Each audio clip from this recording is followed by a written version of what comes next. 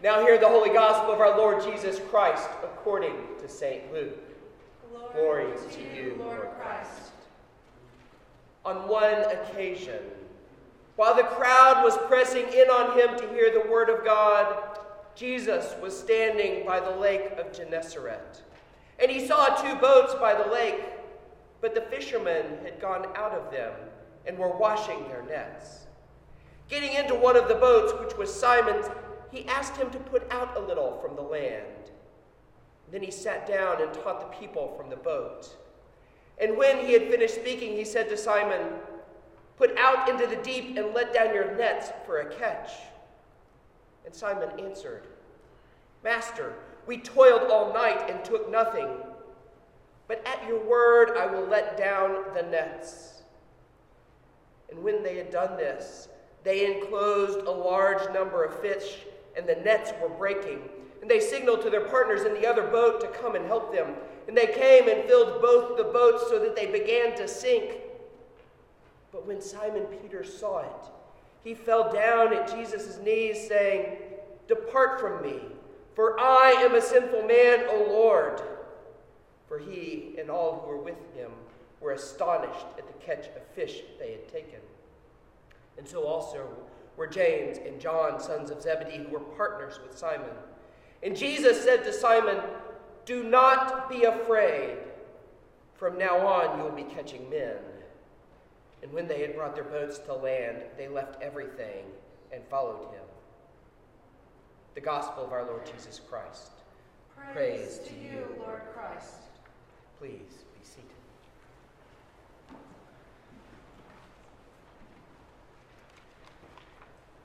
Now may the words of my mouth and the meditations of my heart be ever acceptable in your sight, O Lord, my strength and my Redeemer.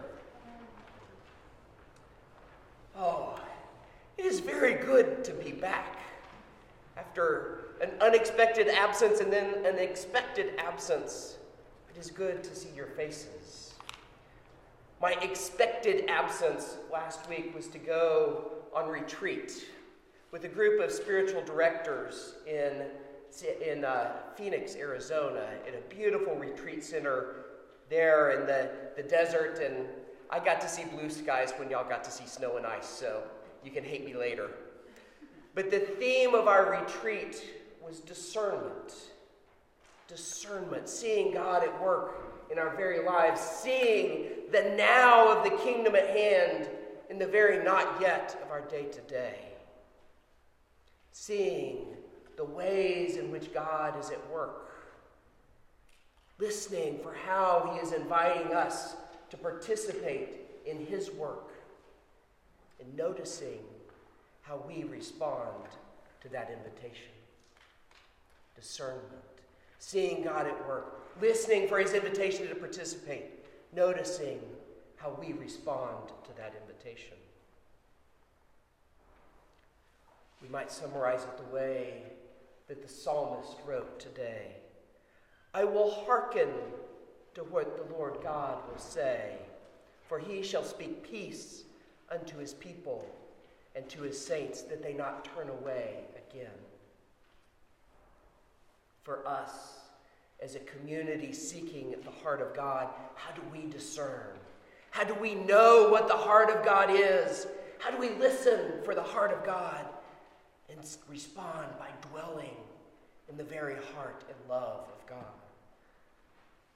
This is a question we will answer for the rest of our lives. But I think we can take a few lessons from our gospel and from our readings today. First, faith and discernment is accepting God's invitation even when we can't imagine the outcome. The angel of the Lord appears to Gideon. O mighty man of valor, stand against the Midianites. Gideon can't even imagine.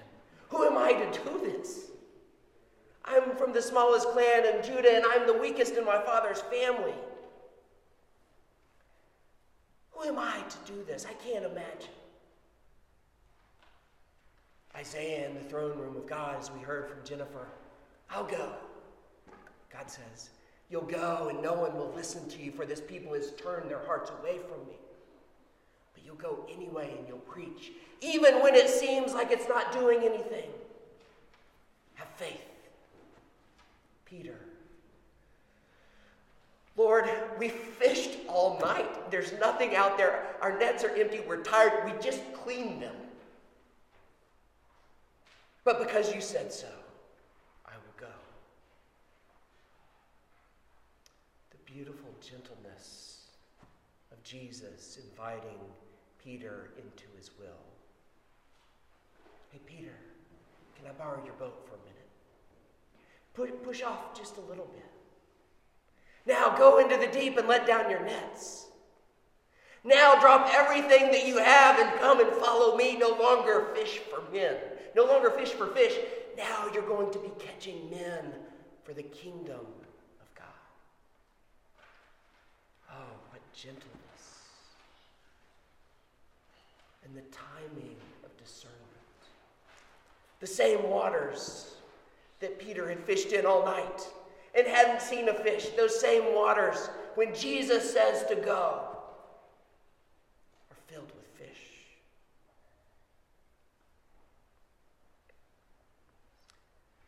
Faith in discernment is accepting God's invitation, even when we can't picture the outcome. Our second lesson, to focus on Jesus. This is my only one time when I was on retreat story for this sermon. So, at this retreat center, the Franciscan Retreat Center in Phoenix, they have a beautiful Stations of the Cross. And the artist who sculpted the stations really focused on the eyes of the people. And as I walked through looking at where is Jesus looking, where are the people around him looking, it was a beautiful way to walk the stations. One of my favorite stations is always Station 6, the Holy Legend of Veronica. Vera, icon, true image in her name. And she comes as Jesus is carrying the cross, and she takes her handkerchief and wipes Jesus' face. And when she pulls away the handkerchief, his image is emblazoned on that cloth. Oh, what a miracle. And I'm always drawn to that cloth, to look at this image of Jesus on this cloth, to think, wow, how is the image of Jesus rubbing off on me? And yet, as I looked at the eyes, Veronica is holding this cloth with the image of Jesus, and yet her eyes are directed at the face of Jesus, not the image of the face. How often am I distracted by all of the little things, all of the actions of God, the signs of the presence of God, and yet I don't look to the face of God. As we look at Gideon, he comes and he brings this offering before the angel of the Lord. Meat in a basket, he pours water on the meat and the loaves. And the angel of the Lord reaches out his staff and fire consumes it. I'd be looking at that fire. Gideon's looking at the angel of God. Peter in the boat. Jesus says, put out your nets. He puts out his nets. And they're breaking with the amount of fish. So much that they call the other boats. Come on, come on. The boats are filled up to where they're almost sinking. That many fish. Peter recognizes this as a miracle. And instead of saying, hey guys, look at all the fish. We're going to be rich. We're never going to have to work a day in our life with this many fish. Peter turns his face to Jesus. No longer master, now Lord. Lord, depart from me, for I am a sinful man. I cannot even be in your presence. The same words that Isaiah says when he encounters the holiness of God in the throne room. And yet, that fear that we have of coming in to the holiness of God, the fear that our very selves may be revealed, the fear that we may not be good enough, the fear that we will be consumed. I look upon the face of the Lord, and now I must die.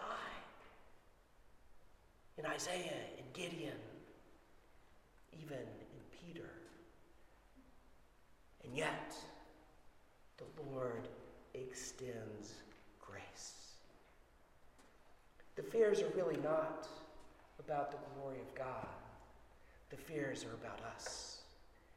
And God reaches out and says, I make you enough.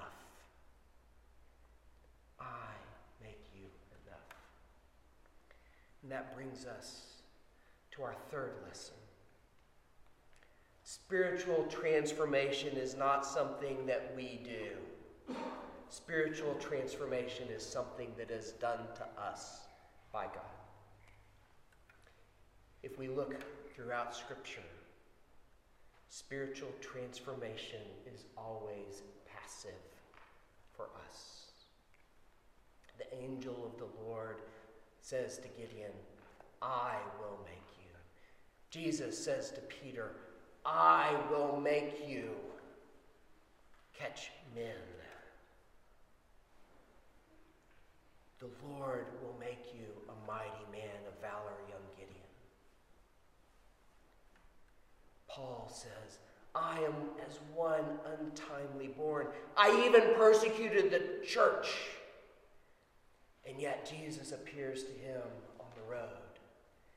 And Paul recognizes that it's the grace of God that makes him the one who is unworthy even to be termed an apostle, a messenger of Christ.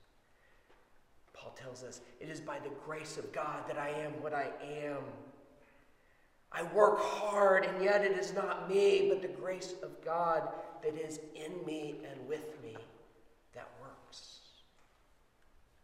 Paul will later write, be transformed, passive voice, be transformed by the renewing of your mind.